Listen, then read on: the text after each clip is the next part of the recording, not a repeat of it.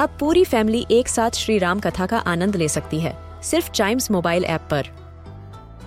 जानिए श्री राम के बचपन से लेकर दशानन वध तक का सफर। सरल रामायण घर के सभी सदस्यों के लिए।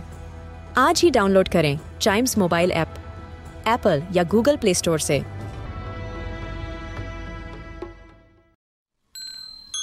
This is Chimes Radio original podcast.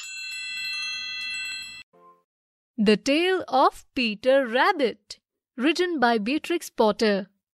Once upon a time, there were 4 little rabbits, and their names were Flopsy, Mopsy, Cottontail, and Peter.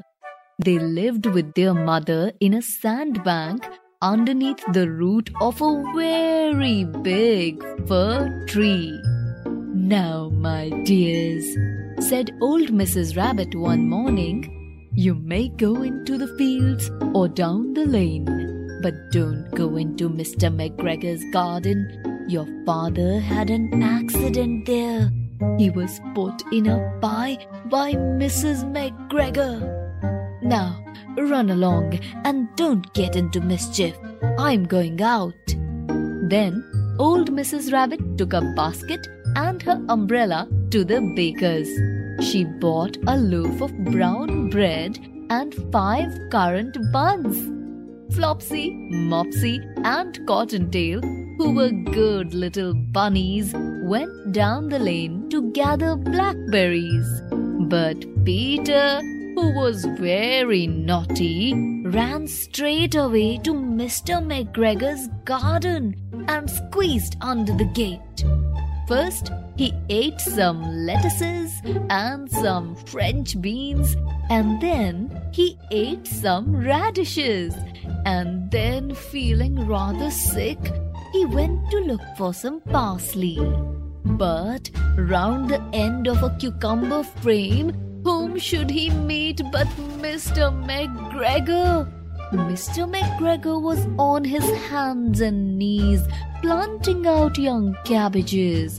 But he jumped up and ran after Peter, waving a rake and calling out, "Stop, thief!" Peter was most dreadfully frightened. He rushed all over the garden, for he had forgotten the way back to the gate. He lost one of his shoes among the cabbages and the other shoe amongst the potatoes. After losing them, he ran on 4 legs and went faster. He might have gotten away altogether if he had not, unfortunately, ran into a gooseberry net and got caught by the large buttons on his jacket. It was a blue jacket with brass buttons, quite new. Peter gave himself up for lost and shed big tears. But his sobs were overheard by some friendly sparrows, who flew to him in great excitement and implored him to exert himself. Mr. McGregor came up with a sieve, which he intended to pop upon the top of Peter. But Peter wriggled out just in time, leaving his jacket behind him, and rushed into the tool shed and jumped into a can. It would have been a beautiful thing to hide in if it had not had so much water in it. Mr. McGregor was quite sure that Peter was somewhere in the tool shed, perhaps hidden underneath a flower pot.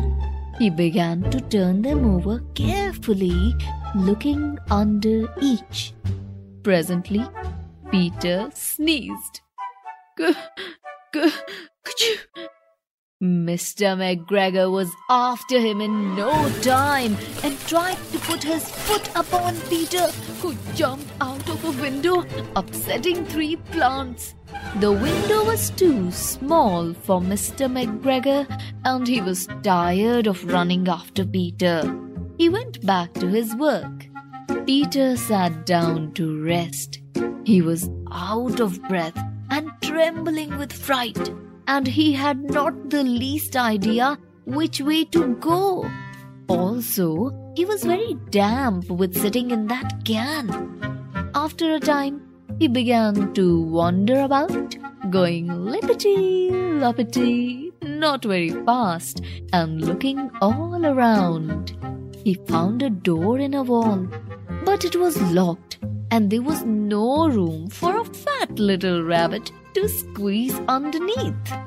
An old mouse was running in and out over the stone doorstep, carrying peas and beans to her family in the wood. Peter asked her the way to the gate, but she had such a large pea in her mouth that she could not answer. She only shook her head at him. Peter began to cry. Then he tried to find his way straight across the garden, but he became more and more puzzled. Presently, he came to a pond where Mr. McGregor filled his watering cans. A white cat was staring at some goldfish. She sat very, very still, but now and then the tip of her tail twitched as if it were alive. Peter thought it best to go away without speaking to her. He had heard about cats from his cousin little Benjamin Bunny. Then he went back towards the tool shed, but suddenly, quite close to him, he heard the noise of a hoe.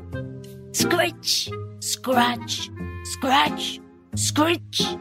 Peter scuttered underneath the bushes, but presently, as nothing happened, he came out and climbed upon a wheelbarrow and peeped over.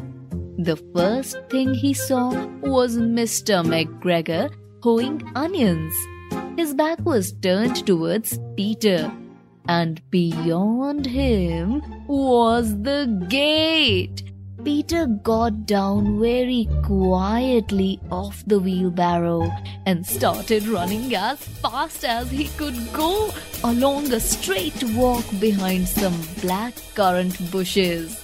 But Mr. McGregor caught sight of him at the corner, and Peter did not care. He slipped underneath the gate and was safe at last in the wood outside the garden. Mr. McGregor hung up the little jacket and the shoes for a scarecrow to frighten the blackbirds. Peter never stopped running or looked behind him till he got home to the big fir tree. He was so tired that he flopped down upon the nice soft sand on the floor of the rabbit hole and shut his eyes. His mother was busy cooking. She wondered what he had done with his clothes. It was the second little jacket and pair of shoes that Peter had lost in a fortnight. Now, I'm sorry to say that Peter was not very well during the evening. His mother put him to bed. She made some chamomile tea and gave a dose of it to Peter. 1 tablespoonful to be taken at bedtime. But Flopsy, Mopsy and Cottontail had bread and milk and blackberries for supper.